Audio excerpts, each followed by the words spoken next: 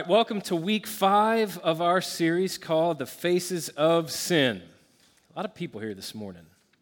Everybody loves hearing about sin, I guess. We're done talking about grace. It's all sin all the time. That's right. Just kidding. We're always going to talk about grace. It's actually not a funny joke. But to understand grace, you got to understand sin, which is the heart of this series. So this week actually is a sequel. It's part 2 of a sequel. If you were here with us last week, we looked at the beginning of Jonah's life, and Jonah is really his life is, if you boil it down, I think this kind of hits all of us where we live. Jonah is the story of a man who woke up one day and discovered that his plans for his life and God's plans for his life didn't line up. Something we're all going to have to eventually deal with, and some of us, I'm sure, are dealing with it right now. And when it came time for him to deal with that, he couldn't deal with that, so he took off running. And his story, the book of Jonah, a little 4-chapter minor prophet in the Old Testament, it's a timeless story about, on the one hand, the lengths that we go to get away from God, and then on the other hand, the lengths that he is willing to go to rescue us from ourselves, which if he didn't, we don't have a whole lot to look forward to, but he does. By grace through faith in the name of Jesus, he does. And so last week, we focused really on our tendency to run. We looked at what Jonah did and the significance of all that, and I would encourage you, if you missed that teaching, to go back and check that out this week, either on our app, website, YouTube, whatever it is. You can still understand this teaching if you didn't catch last week, don't get me wrong. It's just last week laid the foundation and is really going to kind of set the stage for the significance of some things that we're going to talk about today. But if you were here, you remember I ended our time together really just with 2 questions that the story of Jonah leaves us asking. Number 1, what caused Jonah to do what he did? It's one thing to understand that he ran and the significance of him running west when God told him to go and preach east. But what was really going on that led him to do that? What was going on in the deep recesses of his heart? And then secondly, how's God going to set him straight? And that's really, those 2 questions are what I want to spend our time on this morning. So to do that, we're going to look at the final scene in Jonah's life, the final chapter of the book of Jonah. It's only 11 verses. It's Jonah chapter 4. I'll read verses 1 through 11. It says, "But Jonah was greatly displeased and became furious. He prayed to the Lord, 'Please, Lord, isn't this what I said while I was still in my own country? That's why I fled toward Tarshish in the first place. I knew that you are merciful and compassionate God, slow to become angry, rich in faithful love, and one who relents from sending disaster. And now, Lord, please take my life from me, for it is better for me to die than to live.' The Lord asked, 'Is it right for you to be angry?' Jonah left the city and sat down east of it. He made himself a shelter there and sat in its shade to see what would happen to the city. Then the Lord God appointed a plant, and it grew up to provide shade over Jonah's head to ease his discomfort. Jonah was greatly pleased with the plant. When dawn came the next day, God appointed a worm that attacked the plant, and it withered. As the sun was rising, God appointed a scorching east wind. The sun beat down so much on Jonah's head that he almost fainted, and he wanted to die. He said, 'It's better for me to die than to live.' Then God asked Jonah, 'Is it right for you to be angry about the plant?' 'Yes,' he replied, 'it is right. I'm angry enough to die.'" Bold statement, Jonah. So the Lord said, "You cared about the plant which you did not labor over and did not grow. It appeared in a night and perished in a night. Should I not care about the great city of Nineveh, which has more than 120,000 people who cannot distinguish between their right and their left, as well as many animals?" This is God's word.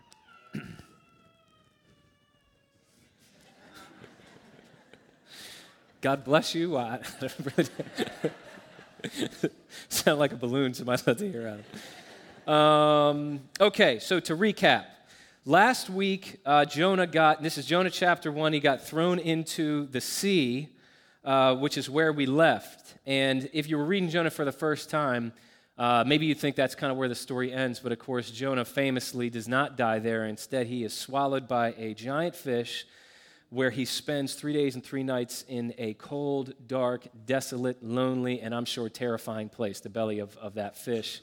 And it's in that experience, as is so often the case in life, that he had a bit of a personal transformation.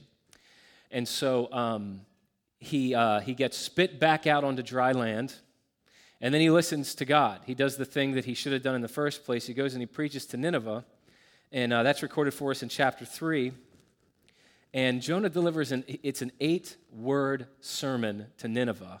And with those 8 words, that culture, king down to the cattle, is covered in sackcloth and ashes and experiences immediate, radical, cultural transformation. And you would expect that to be the end of the book of Jonah.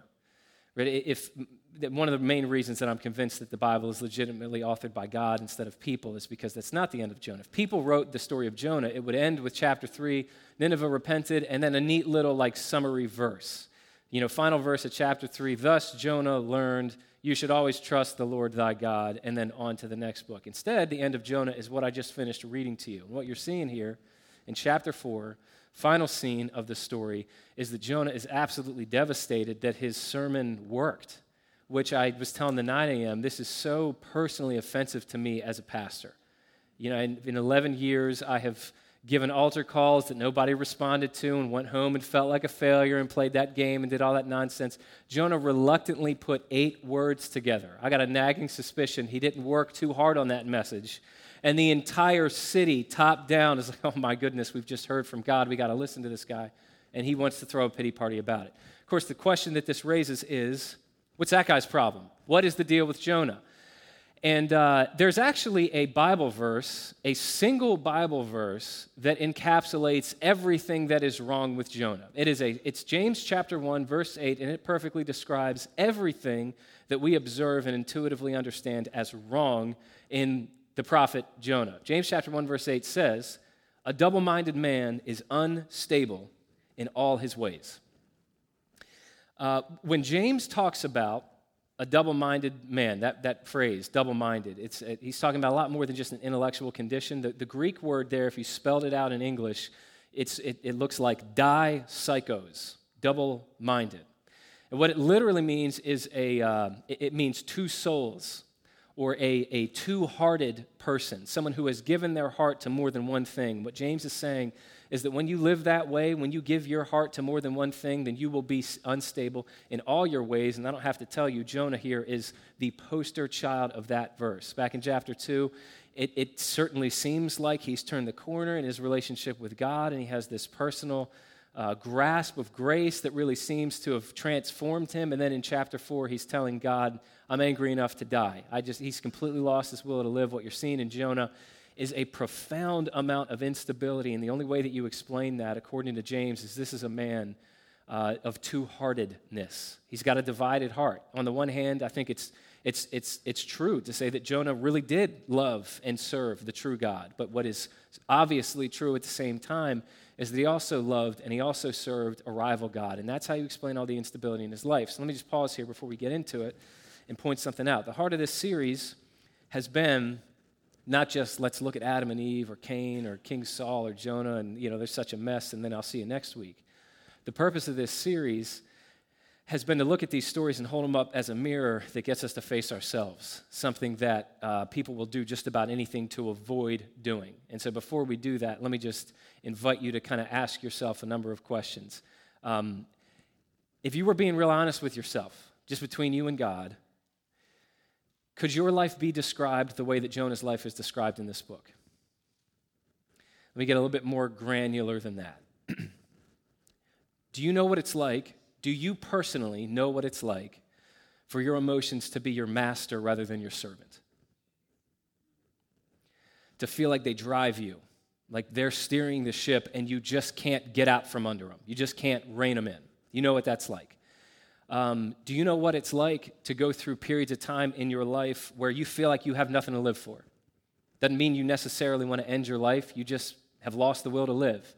I'm sure there's a number of people listening that are coming from that place this morning. Or, last question, when you look at Jonah, have you ever experienced what you could call spiritual instability?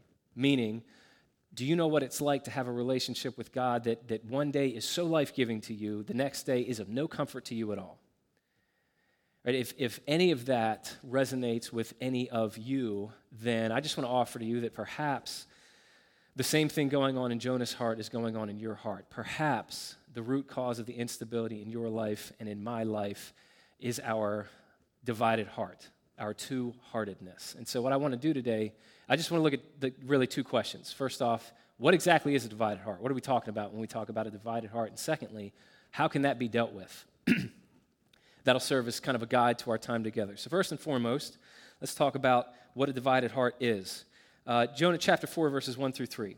It says, "But Jonah was greatly displeased and became furious. He prayed to the Lord, 'Lord, isn't this what I said when I was still in my own country? That's why I fled toward Tarshish in the first place.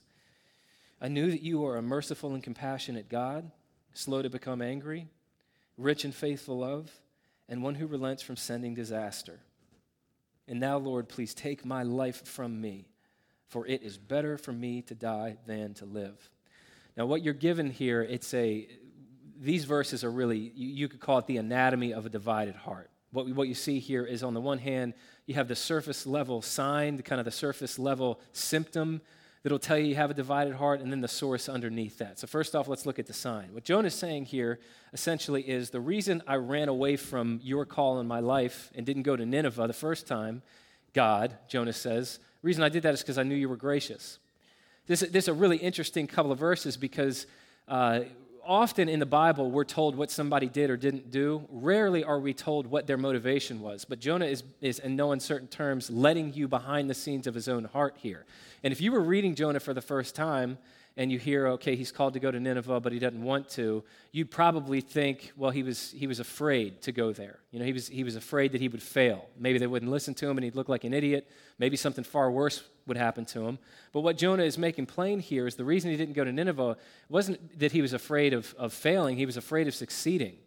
Jonah was an Israelite, and as a prophet of God's people, he would have had a real robust understanding of the history of God's people. And when you look at God's dealing with the nation of Israel in the Old Testament, two things become really clear. Number one, God has a way of extending grace to people who don't deserve it. And he keeps extending grace to people even though they don't appreciate it after they've received it. That's what God's dealings with Israel in the Hebrew Old Testament. Two of those are crystal clear about the nature and character of God. What Jonah is saying here, and this is pretty wild for him to admit this as plainly as he does, is he's saying, God, I knew that you were like that. And I was fine with you being gracious to me and my people. I just didn't want you to be like that toward anybody else. So this is undisguised, like he's not even attempting to hide it. This is undisguised bigotry. This is what you could call toxic nationalism. This is Pharisaical religiosity. This is self-righteousness. You know, it's a whole bunch of things going on at once, but what it really boils down to, it's this us versus them, us the insiders, them the outsiders kind of mentality. And so the first thing that this final scene in Jonah's life hits the reader with is that if you look into your heart and you sense kind of the same tendencies that we see in Jonah here, meaning if when you look out at other people who are different than you, people who don't speak like you, people who don't look like you, people who don't believe like you, people who don't live like you, or here's a real big one in our culture, people who don't vote like you, I'm just going to let the Holy Spirit do his work there. If you see in yourself this tendency that when you see people like that, you see people that you could never fathom entering into a relationship with.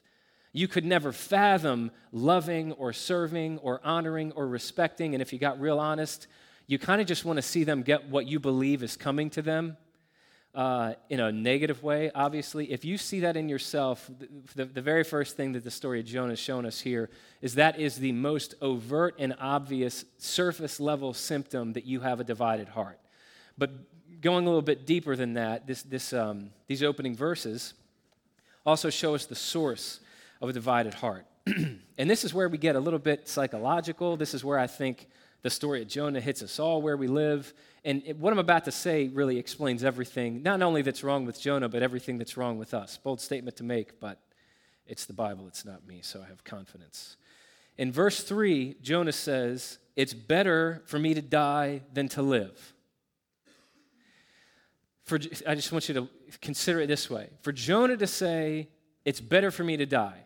At this point, it's more favorable for me to die than keep on living. What he's saying is, just kind of put this in layman's terms, he's saying something was in my life that gave my life meaning. Now that that thing is threatened or gone, I don't really see a reason to continue. That's what he's saying. Now, what that proves, obviously, is that whatever that thing was, that was his God. That was his functional God. Because that was the thing that he was deriving his ultimate meaning in life from. And I say this to say that, ladies and gentlemen, is the source of everything that went wrong in Jonah's life, everything that's gone wrong in every human heart. That is the source of a divided heart. It is deriving your meaning in life from something alongside of or instead of the true God. I'm going to say that one more time. The source of a divided heart is deriving your meaning in life from something alongside of or instead of the true God. All right, let me just camp out on here for a moment. Most people, obviously, do not use the kind of flamboyant language that Jonah uses here, and they don't aim it directly at God. And so I think it's very easy, and I've sort of made this point in different ways at some point in all the teachings of this series so far. It's really easy to look at Jonah here and see this kind of emotionally volatile guy that's lost the plot, and you say, well, he's crazy, but I've never gotten to that point in my life, so, kudos to me, I'm doing better than Jonah was, I guess. It's easy to excuse yourself when you read this. I just think that that's really unwise to do so. Understand this. When Jonah says it's better for me to die, all he's really saying, and maybe if you search yourself, you can just relate to this. Would you please have the vulnerability to ask yourself if this isn't going on in your life right now? All Jonah's saying here, he's saying, my life has lost all meaning. He's not suicidal. It's not like he's dealing with suicidal ideation. So please don't read this and think that if you're not actively considering ending your life, then you can't relate to Jonah here. Jonah's not suicidal. He's not talking about ending his life.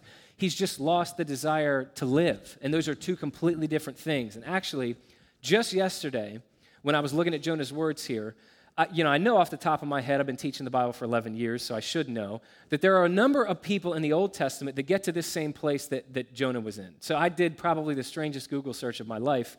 I asked Google, it's a really weird way to phrase that, but I Googleized how many people in the Old Testament wanted to not live any longer. Not a super normal Google search, but it related to the sermon, so don't look at me weird. I came across an article from someone, I'm confident I'm not pronouncing this right, something like Hannah Lowland Levinson. She's an associate professor at Minnesota, and her article, the article that I came across, is actually based on a book. It was called Death Wishes in the Hebrew Bible. And it was a survey of this exact topic, so you might think I'm weird, but at least they didn't write a whole book about it, guys. What she revealed in the article was that no less than 9 different people got to the same place that Jonah was here. And when you look at who those 9 people were, I think something really powerful comes to the surface. I'll read them to you.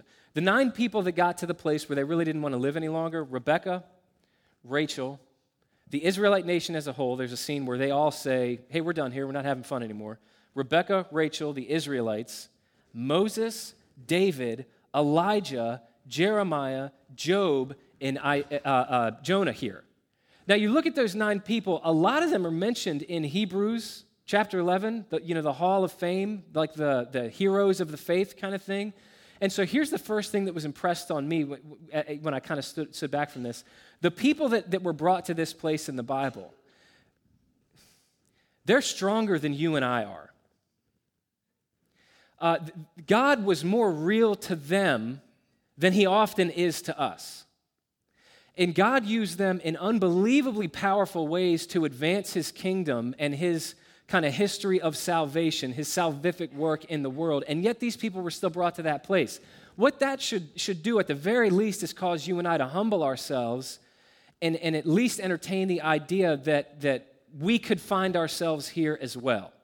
And again, this isn't about Jonah wanting to end his life. This is about Jonah losing the will to live. He's just woken up one day, and his life has taken a turn of events to the point that now he just doesn't know who he is anymore. He feels aimless. He feels purposeless. He can't really find a good reason to get out of bed in the morning, and the root cause of all of that. And if you looked at the other 8 people that get to this point, you would see the same thing in their lives. The root cause of it is Jonah's lost his meaning in life because he's lost whatever false god he devoted himself to, which always eventually happens when something takes the place of God. So the question is, what was Jonah's false god? And it's pretty obvious in this story. Jonah's false god was the national security of his people. Right? The reason that he was losing his mind at the thought of God not destroying Nineveh was because he knew how much of a threat Nineveh, which was the capital of the Assyrian Empire, he knew what kind of threat they represented to his people. And the wild thing is, he wasn't wrong. Jonah is not, he's not irrational in his fears here. I'll say this at least. It's understandable why he responded the way that he did, because history tells us that not long after Jonah, the nation of Assyria, with Nineveh as the capital, it did attack Israel, and it destroyed 10 of Israel's 12 tribes, which is something that really historically they haven't even recovered from to this day. And so Jonah's fears weren't necessarily unfounded. And I just want to make the point, it's of course not a wrong thing that Jonah desired the national security of his people. Of course that's a good thing to desire. Jonah loved his country. Jonah was a patriot. Jonah loved his countrymen. He loved his people. But the point is, when love for your people becomes a disdain for everyone that you don't consider to be your people, that's when you know something has taken the place of God in your life. Something has functionally become a false god, an idol. And that really is what's going on in Jonah's heart here. He's this two-hearted prophet that loved and served the true God, but he also loved the false god of national security. And this is what, when you really look at these stories, they should make us introspect perhaps a lot more than we do. Because what you're seeing in Jonah is that all of his life, as long as serving the true God did not cost him his rival God, he was good to go. Like if you would have seen Jonah, interacted with Jonah every day of his life prior to the day God came and said, I want you to go to Nineveh, he would have looked like an upstanding citizen, a fully devoted follower of God, a great example, and a leader in God's community. But the day that God put him in a position, I don't think any of us are far from a situation like this. The day that God put Jonah in a position where serving the true God cost him his rival God, he cut and ran on the true God. And he turns into something that he himself wouldn't have recognized here in Jonah chapter 4. And so if that's the sign, the surface level sign and the source of a divided heart, the question is, and we got to answer this or we've wasted all of our time, how can a divided heart be dealt with? I'm going to give you 3 answers to that question, but before I do, let me make it crystal clear what we're actually talking about. The opposite of a divided heart, according to Scripture, it's what Scripture refers to as a pure heart. It's not a perfect heart. It's not somebody that never sins anymore. We're not going to get there until Jesus finishes the work that he began in us. But a single heart, a pure heart, is simply a heart that loves and serves God for who he is. Right? If we have the security to face ourselves, every one of us has this tendency to love and to worship and to serve God, but to treat him as a means to an end. There's this natural tendency in every human heart to approach God with this belief that if I just do the right things and press the right buttons and live the right life, then I'll get the life from God that I'm convinced he owes me and I need in order to be happy. Healing a divided heart and developing a pure heart is simply getting to the point in life where you love him and you serve him without agenda, which is the only place that real freedom is found. So the question is, how do you get there? How do you heal a divided heart? I want to give you 3 answers to that question based on the book of Jonah, and then we'll conclude. Here's the first answer. Number 1, the story of Jonah shows us that healing a divided heart is a process. This is one of the most dominant themes in the book of Jonah. All right, if you trace Jonah's life start to finish, we talked about it last week, he starts off running from God, he ends up on a boat, and then God hurls a storm after him. And so, if you remember, Jonah, in the midst of that storm, he looks like he's starting to get it. He recognizes that God is the one that sent the storm, meaning he's starting to understand, he's starting to see God's hand, at work, even in the troubles of his life, that's a huge point of growth for anybody.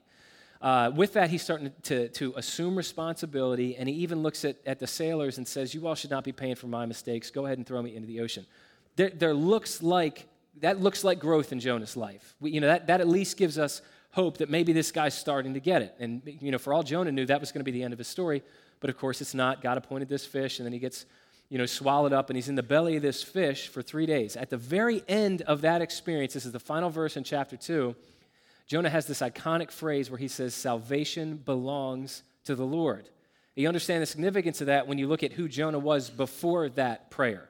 What Jonah's saying there is, I understand now for the first time in my life, salvation doesn't belong to me.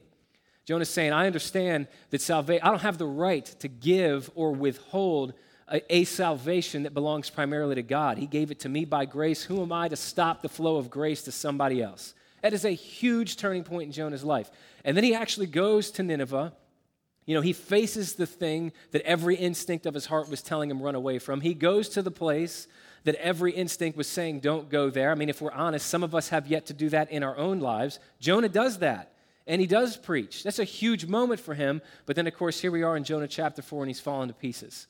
And God's coming to him, and he's asking him questions, and he's acting like a wonderful counselor and trying to get him to face himself. And there's this kind of weird object lesson with vines and shelters and worms, and we're going to get to that in a second. But the point is, when you zoom out from all of that and you ask yourself, well, what's the point of that? Why are we given a behind the scenes in Jonah's life that way? The point of that is to show us that healing a divided heart in an individual, it's a process. And it takes a whole lot of time and storms and fish and vines being torn up and sunburn and all that stuff. All right, a number of years ago, Katie and I were having issues with our dryer. Not with our relationship, thankfully, just with our dryer. But it affected us no less profoundly. The dryer would run for like a few minutes, and then it would stop, and I am not mechanically inclined. I'm great at holding a flashlight and getting yelled at. That's about all I got out of my childhood. Thanks, Dad, for teaching me how to. I'm just kidding. I'm just not mechanically inclined. He tried his best. I still call him and ask him to fix things. But I walked around the back of my house, and I saw, the dryer exhaust, and lo and behold, the vent with the flaps on it that's supposed to be there had been savagely broken off by a rogue starling who became my mortal enemy that day. And so I called up my father-in-law, and we borrowed a ladder from my neighbor, and we threw it up against the house, and I climbed up there, and it was a deeply unsettling experience because there was all this kind of hay and debris, and it just looked and smelled really gross.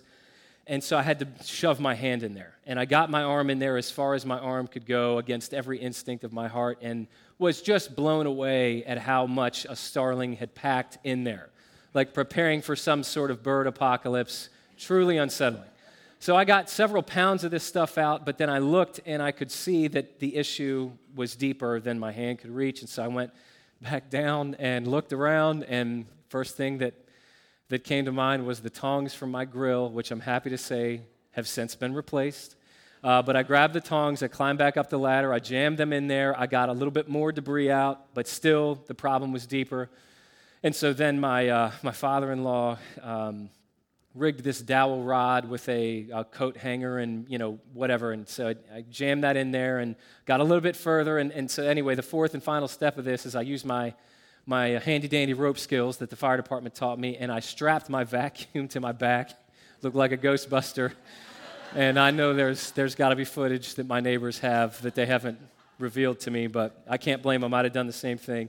So anyway, I jammed the thing in there and turned it on, and even that didn't get to the root of the problem, but by God's grace, the dryer gets the job done today. And so the reason I tell that story is because every time I thought I got to the bottom of the issue, every time I thought, okay, surely we've dealt with it, we've gotten to the heart of it, I discovered that the problem went even deeper than I thought it did. And I'm saying this to say, obviously, the book of Jonah is a 4-chapter reminder that every human heart is just like that. The truth is, Jonah actually did begin to change when God threw that storm in his life. And he did begin to change when he was in the belly of that fish. And he did begin to change when he marched through Nineveh. But this final scene in his life in chapter 4 is a reminder he still had a lot of changing left to do. Welcome to the human condition, right? Which I think is actually a profoundly encouraging thing. I don't know if you're anything like me, but I think one of the main reasons for my discouragement that often besets me in my life, I'm a perfectionist at heart, I'm a firstborn, I'm an Enneagram 1, I don't know if any of those words or terms mean anything to you, but I just get to the point where I'll even tell Katie, man, why aren't I past this yet? Why aren't I wiser than this? Why aren't I stronger than this? Why do I still let these stupid, superficial, petty things bother me like they do? And I just say, if you're like me, if you can resonate with that, to anybody who expects deep and lasting change, as I so often do, to anybody who expects deep and lasting change to be the sort of thing that happens in a moment, that happens because you prayed a prayer, or because you walked an aisle, or because you made a decision, or you got baptized, or you had an emotional moment of catharsis in a worship service or while listening to a message, the book of Jonah says it doesn't exactly work like that. And that does not mean that the change back then in your life was not real. It doesn't negate that change was real. It simply means be prepared for the reality that you got more changing to do before Jesus calls you home. The truth is, and not only is this the story of Jonah, it's the story of everybody that God deals with in Old and New Testament. The day that we begin interacting with the real God of the Bible, instead of a God of our imagination or a God of our creation like we're also inclined to do, when you know you're dealing with the real God of the Bible, the day that you enter into a relationship with Him, the truth is we have no idea what we're signing up for. We have no idea how far He's going to take us, what He needs to lead us through, and how painful it's going to be, because healing a divided heart, number one, is a process. Amen? Secondly here, what the story of Jonah also shows us, and I don't particularly like this idea, but I think we all know that it's true. Healing a divided heart, number two, can be painful. All right, the second thing that this story makes crystal clear is that when God begins dealing with us in order to heal our divided hearts, which we're all suffering from, the way that He does that is He takes away a comfort in our life so that we can see what we really rely on. All right, in this passage, God allows this comfortable thing to grow up in Jonah's life. It was this vine that provided shade. And that probably doesn't seem like a big deal to us because most of us have never spent any time in a desert where temperatures reach 120 degrees and there's no shade to be found. I'm sure there's a number of people. We have a lot of military in our church and a number of men and women who serve. You probably know exactly what that's like. I personally don't know what that's like, but I have the next best thing. I saw the episode of Man vs. Wild starring Bear Grylls where he went to the Sahara Desert.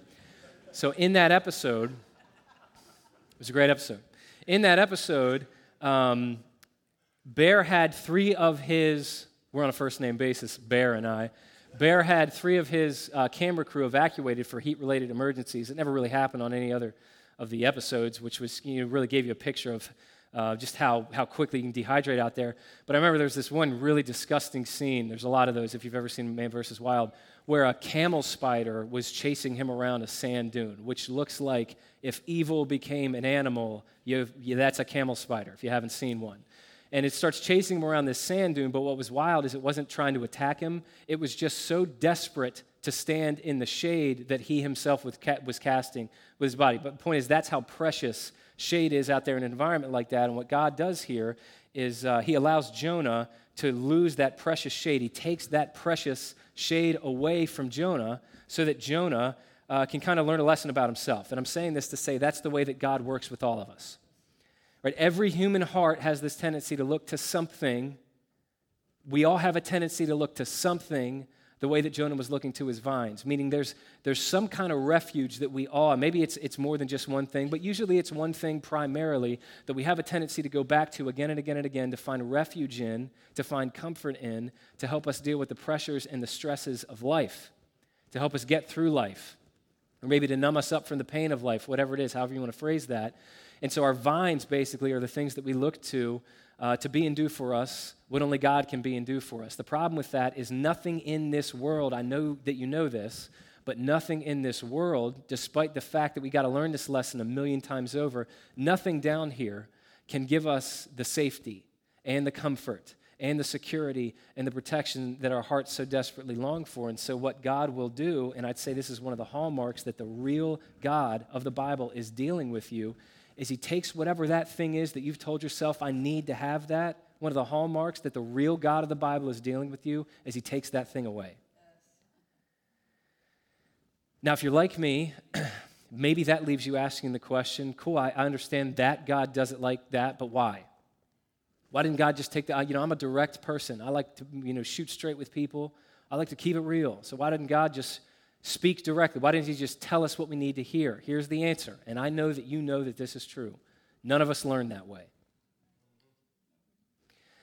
Nobody learns that they're a sinner by being told, just like nobody learns that they're loved by being told. We have to be shown over and over and over again. And in the same way, nobody changes just because somebody pops into their life one day and says, hey, the reason for the emotional and spiritual instability and turbulence in your life is you're looking outside of God for things that can only be found inside of God. So just love him more than all that stuff. All right, I'm glad we had this talk. A little uncomfortable, but I'm looking forward to the immediate transformation that takes place in your life. It just doesn't work that way. Instead, and again, you hear me use this caveat a lot, I know that you know what I'm about to say is true. I know that there's, dozens of people listening right now that this is your personal story. It might be something that God is doing in your life right now. Here's the point. We don't need somebody to just tell us what we need to hear. What we need is to have our self-salvation schemes blow up in our faces. What we need is to have our man-made shelters like the one that Jonah built collapse on us.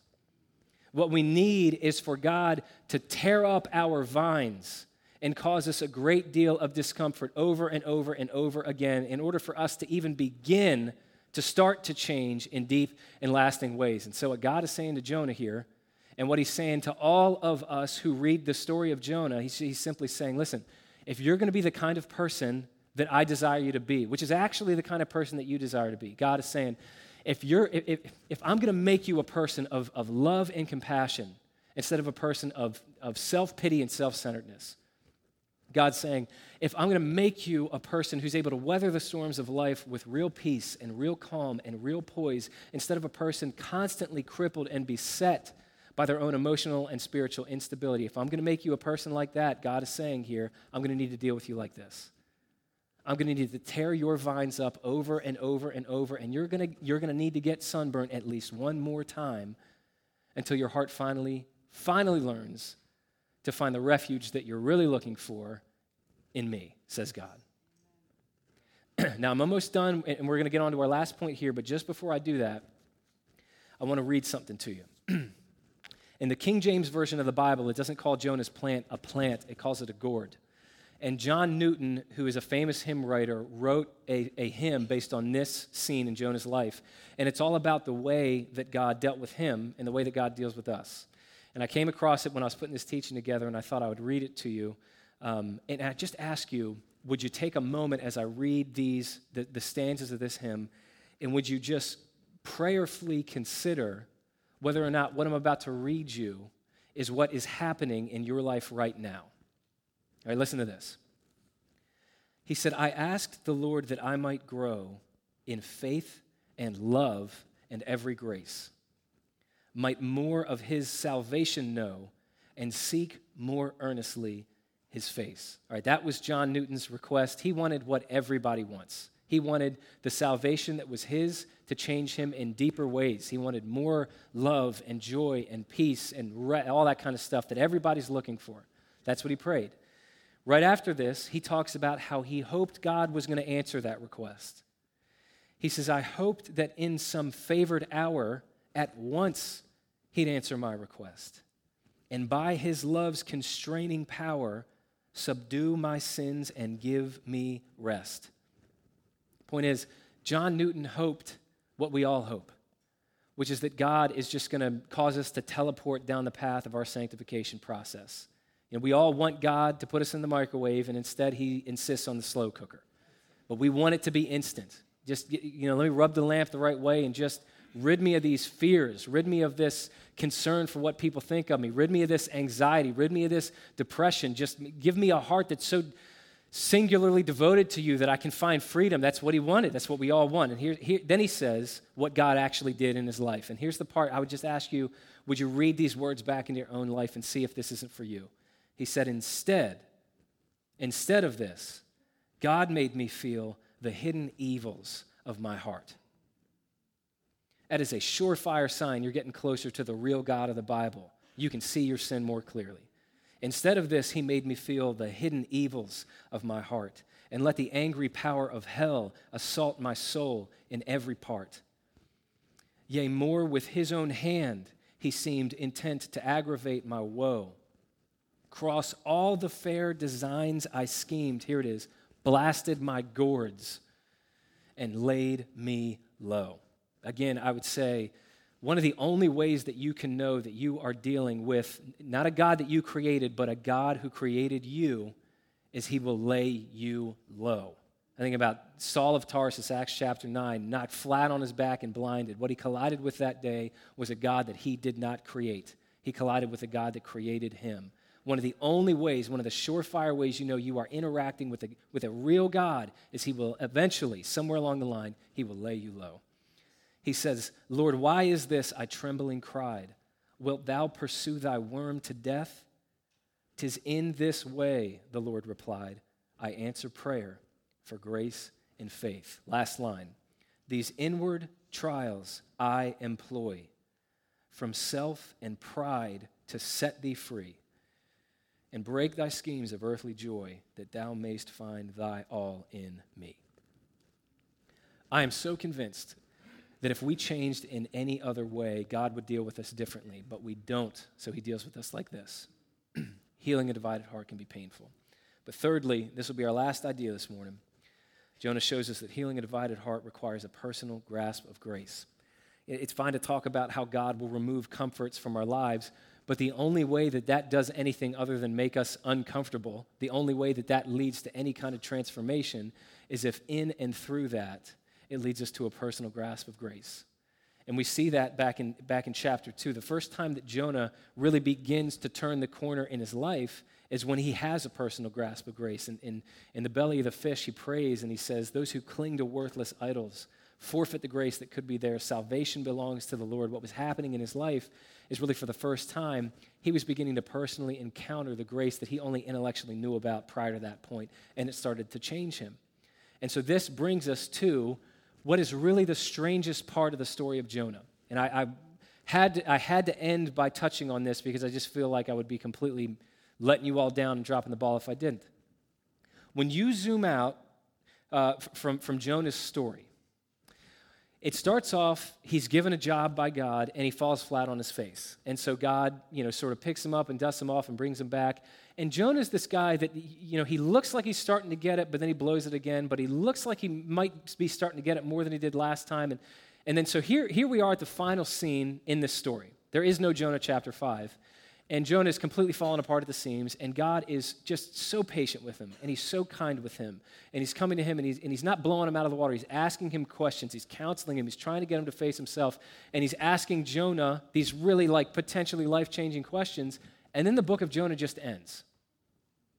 The book of Jonah, just consider, the book of Jonah ends with a question God answers. It's not a rhetorical question. It's a question that Jonah needed to answer, but it ends before we even get to find out what his answer is. And then it's just on to Micah, on to the next book.